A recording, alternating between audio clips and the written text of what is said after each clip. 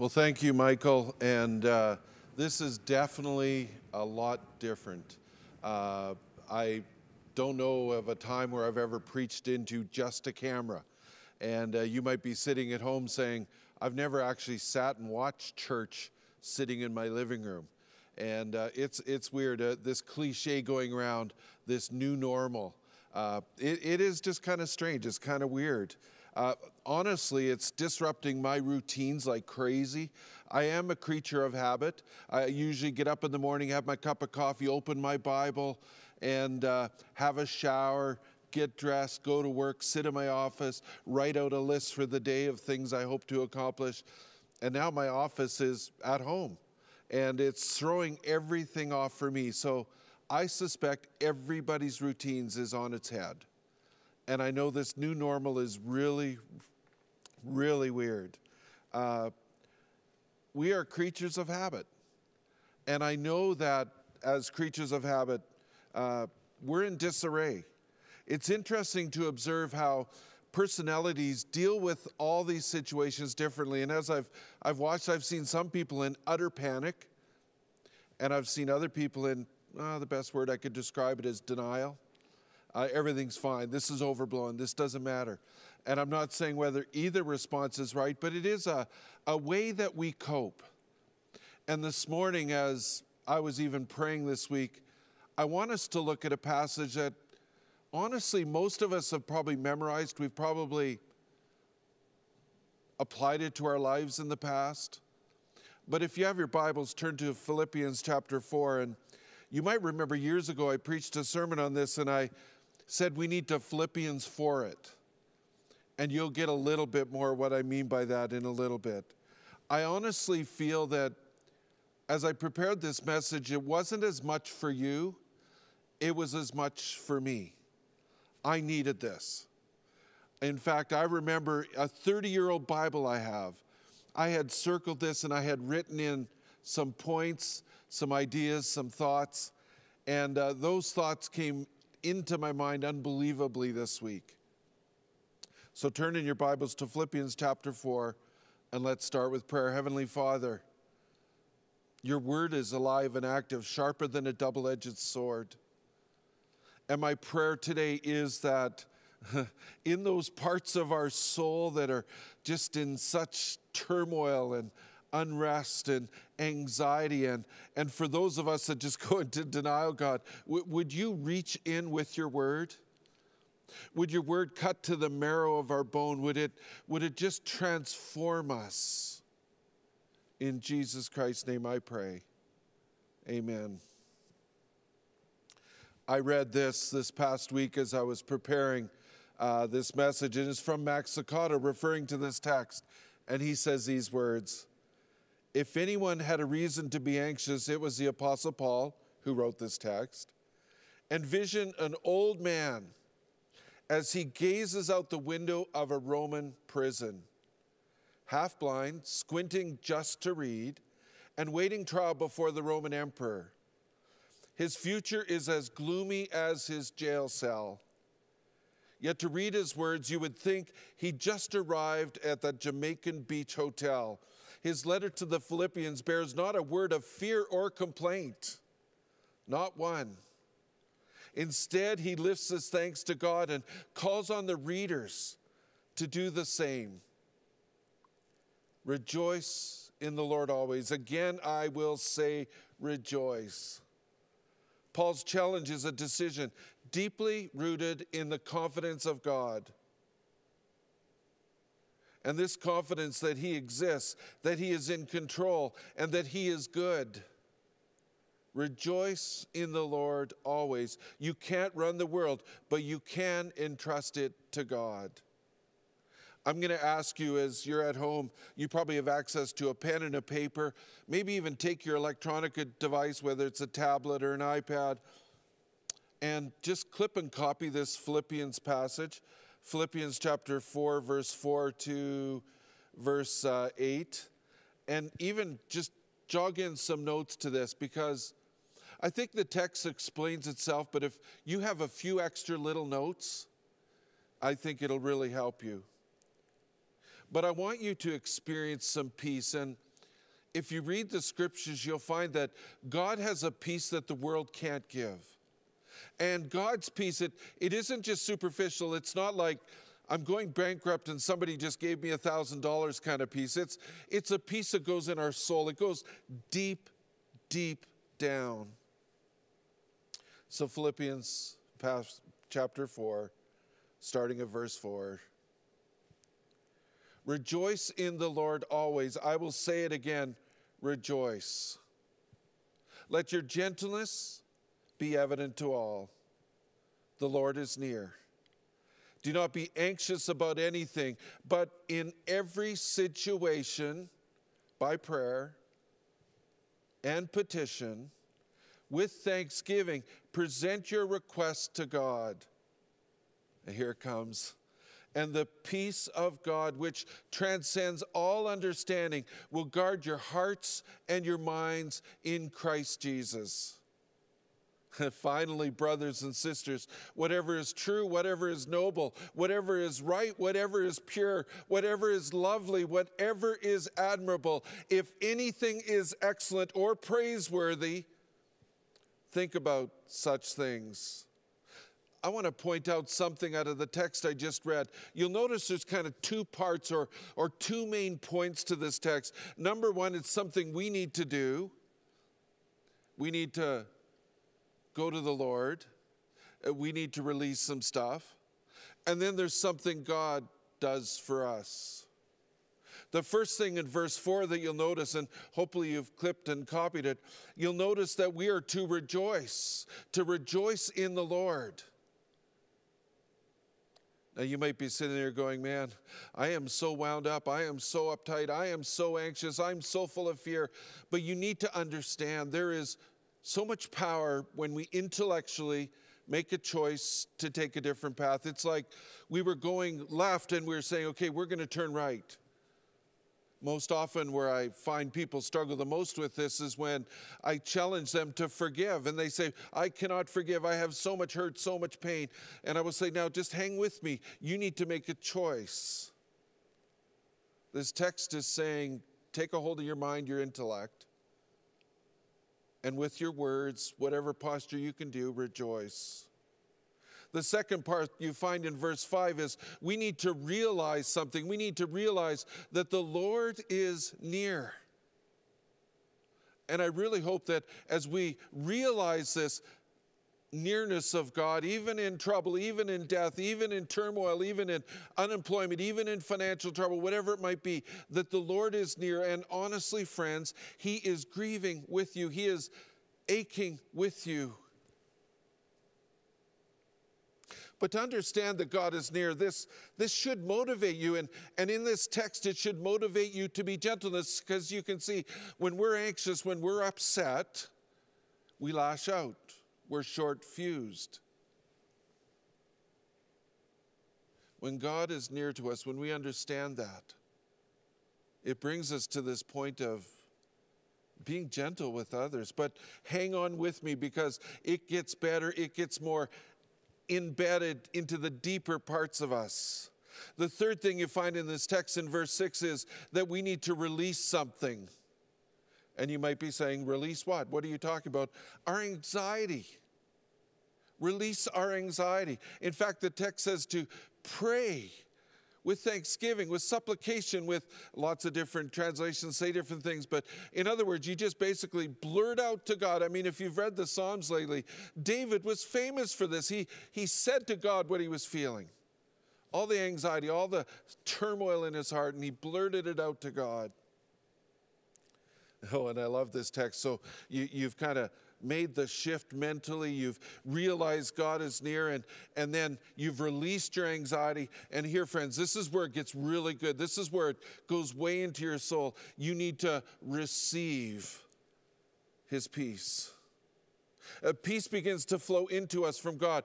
We now receive something, not because we are empty, not because we've, you might say, well, this is sort of like of a lot of meditation in the world where we empty our minds of all bad stuff. And I will say, well, yeah, you might get your mind empty, but you do that so that God can enter in, so that His peace that passeth all understanding will guard your hearts, your minds, and your soul. Peace is released into the cleaned out space you have chosen to release. God can work with you now. You've made a choice, you've released, you've told him your stuff, and he wants to work now deeply and intensely in you. At this point, you are at a new state of mind with releasing and receiving. And here's one final piece to piece. You need to refocus. The very end of that text says that we are supposed to think about things that are positive, think about things that are true, think about things that are praiseworthy. You see, what we put in our minds, what we dwell on, that's what we become. And with the presence and power of the Holy Spirit, this is incredible. Max Lucado again, he says, if you feed your faith, your fears will starve. If you feed your fears, your faith will starve. Our tendency is to feed our fears. We have to do intentional things to feed our faith. Let me just ask you a question. You've all been on your news feeds. My wife and I last night watched news for the first time. And about 10 minutes in, I could hear my wife sighing. And I said, is this too much for you to handle? And she goes, well, it's a little overwhelming. And I remember in the later part of the evening, she said, can we pray? What are you feeding? Oh, yeah, we need to know. And I love watching Alberta Health's daily updates at 3:30, 4:30. It changes here and there. But we need to feed our souls. We need to rejoice in the Lord. We need to release stuff to him. We need to receive what he has. We need to focus our minds on stuff that's good. Someone wrote that just about 2 weeks ago that we were stressing about the time change and whether the East was trying to destroy Alberta or not. Now I think those things feel a little pale. But honestly, Alberta, we've had a double whammy. We have this horrible pandemic. We have oil prices crashes. And you need to feed your soul in a different way because you are going to be in the depths of despair. No, I want to tell a little story, but I want to tell and confess up front, but this was the worst, unwisest thing I ever did in my life. And I want to say to the kids watching, don't ever do this. Now, you're wondering, what horrible thing could Pastor have done? Well, it was pretty simple. This is late 70s. And I decided, I had sold my car, my motorbike broke down. I decided, hey, I'm just going to hitchhike around. So I remember hitchhiking in and out of Fort St. John from the airport. I lived at the airport in Fort St. John. And I remember many nights, I always seemed to end up just on the edge of town by this same tree and this same post. And at that post and that tree, something began to stir in me. I had been a Christian about 2 or 3 years solidly. And I had learned some songs, and I can remember singing songs like It Only Takes a Spark or Jehovah Jireh, He's My Provider. I would sing on the top of my lungs, like just out loud. Maybe some people were listening, I'm not sure, but it just filled my, I should confess, I don't like being alone. In fact, even if I go to some lonely place, I have to take a pet with me. I hate being alone. I am such a people person, but there I was, alone on the road. Nobody was picking me up, and they probably shouldn't have been. And I felt his presence, and I remember praying to him. I remember being silent and hearing him encourage me. God was overwhelming. In fact, this became such a habit of mine while I was hitchhiking that one day after I graduated from high school, I decided to hitch from Fort St. John to Vancouver. The trip down, I don't remember much, but I think I got rides pretty good all the way. But on the way back, I remember being dropped off near a big store in Chilliwack right on the freeway. I was there about 4 or 5 hours, and I can tell you I sang every song I heard. Everything that God could say to me. Is too bad. I don't even know if I had a Bible with me. Don't remember that. But I remember going over Scripture. I remember hearing his voice. This was so powerful. And so I remember getting a ride up to Prince George. And then I got dropped off. Now, if anybody's traveled from here to Prince George, there's a place, Bear Lake. I think it's called Crooked Creek provincial campsite. I got dropped off like right on the road there, and it was dusk. It was just getting dark. And I remember, honestly, a little self-confession, some of you know, I'm afraid of bears. It's all I could think about. I'm going to be eaten. I started to sing. I started to make the choice to be with God. I started to say that, God, you are with me, and I'm not going to be afraid, and I'm going to experience your presence, and I'm going to sing. It was unbelievable. It was powerful. Let me read Philippians 4 again. Rejoice in the Lord always. I will say it again. Rejoice. Let your gentleness be evident to all. The Lord is near. Do not be anxious about anything, but in every situation, by prayer and petition, with thanksgiving, present your requests to God. And the peace of God, which transcends all understanding, will guard your hearts and your minds in Christ Jesus. And finally, brothers and sisters, whatever is true, whatever is noble, whatever is right, whatever is pure, whatever is lovely, whatever is admirable, if anything is excellent or praiseworthy, think about these things. Let's go over that again. We need to rejoice. We need to exchange our hearts and change our mind. We need to realize that God's in control. We need to release our anxiety. We need to receive His peace. We need to refocus and maintain your connection with God. We need to go deep in the Lord. An old Cherokee saying, and I remembered this, and you've probably heard it 1,000 times, and it kind of bugged me because I have so much kind of stuff everybody should know, but then the Lord said, yeah, everybody knows it, but nobody's doing it right now, so you just say it. So here goes, an old Cherokee proverb. It was a older man talking to his grandson, and he said, a fight is going on inside me, he said to the boy. It's a terrible fight, and it's between two wolves. One is evil. He is anger, envy, sorrow, regret, greed, arrogance, self-pity, guilt, resentment, inferiority, lies, false pride, superiority, and ego.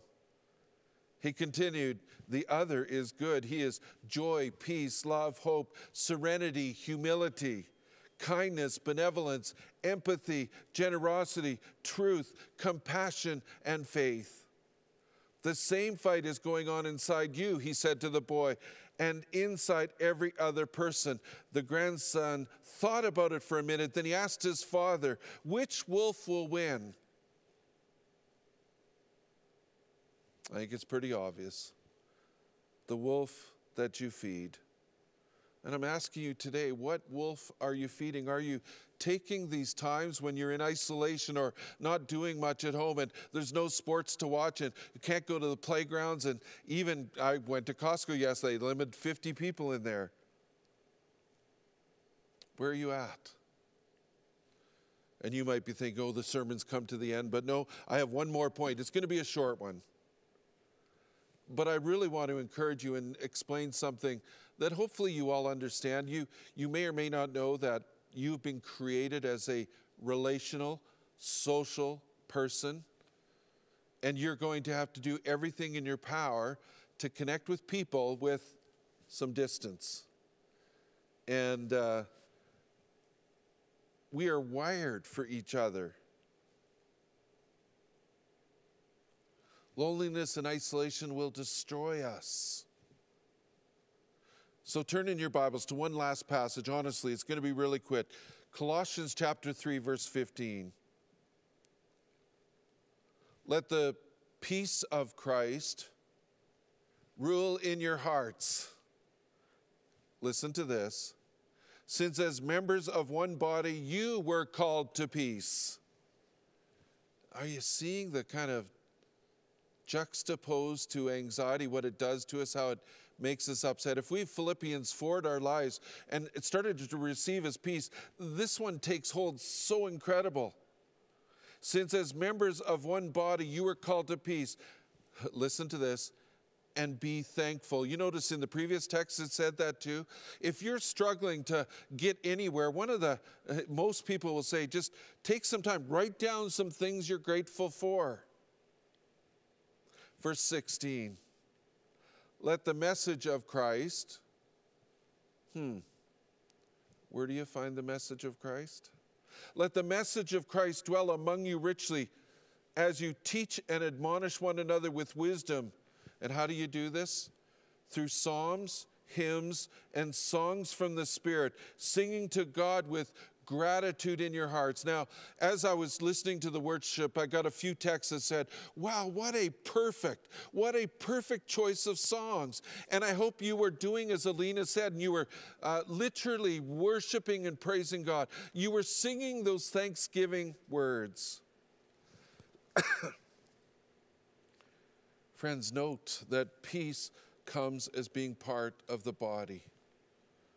Aren't you happy or pleased or even excited we have technology today? You can do such incredible things with it. You can watch your preacher live from his church on Sunday, from your church on a Sunday morning. Why not connect with each other? Here's something my elders have decided to do. It was about a week ago on a Tuesday morning. Last time we met together in person. We committed that at 7 a.m. every morning we would pray for the church, for the pandemic to be stopped and pushed back, for those that get sick to be healed. We were praying. But here's the thing that we also said we'd pray about. We would ask God each morning, who should we connect with? Friends, we grow in community. We thrive in community. Use technology. Let it be your friend. Choose to be thankful. Grow in community. Maybe your life group, and I've heard at least a few life groups that are already going to Zoom online. This is good stuff. FaceTime each other or whatever, messenger each other. There's all sorts of platforms. Be thankful. So in conclusion, yeah, you can get your breakfast pretty quick here. Connect with God. Philippians 4 it. And connect with people. Connect with people. Let's bow our heads and pray. Heavenly Father, these are extraordinary times. And my prayer this morning is that right now, just hearing Philippians 4, just understanding Colossians and coming together with the body and singing thanksgiving and praise to you. God, I pray that this has entered deep within the soul and heart of everybody, that literally instead of that short temper, that anxiety, that getting upset and breathing deep and having a chest pain, Lord, instead we would experience peace and we would be gentle to those around us because you are in us. And God, there's a good thermometer. If we're being short-tempered and angry, let us Philippians 4 it. Let us connect with people in the body. Let's FaceTime somebody or connect with them in whatever other way we need to do. Oh God, let us connect to you and connect with each other in these times. Thank you, God, for technology. May you protect that it keeps working. In Jesus Christ's name I pray. Amen.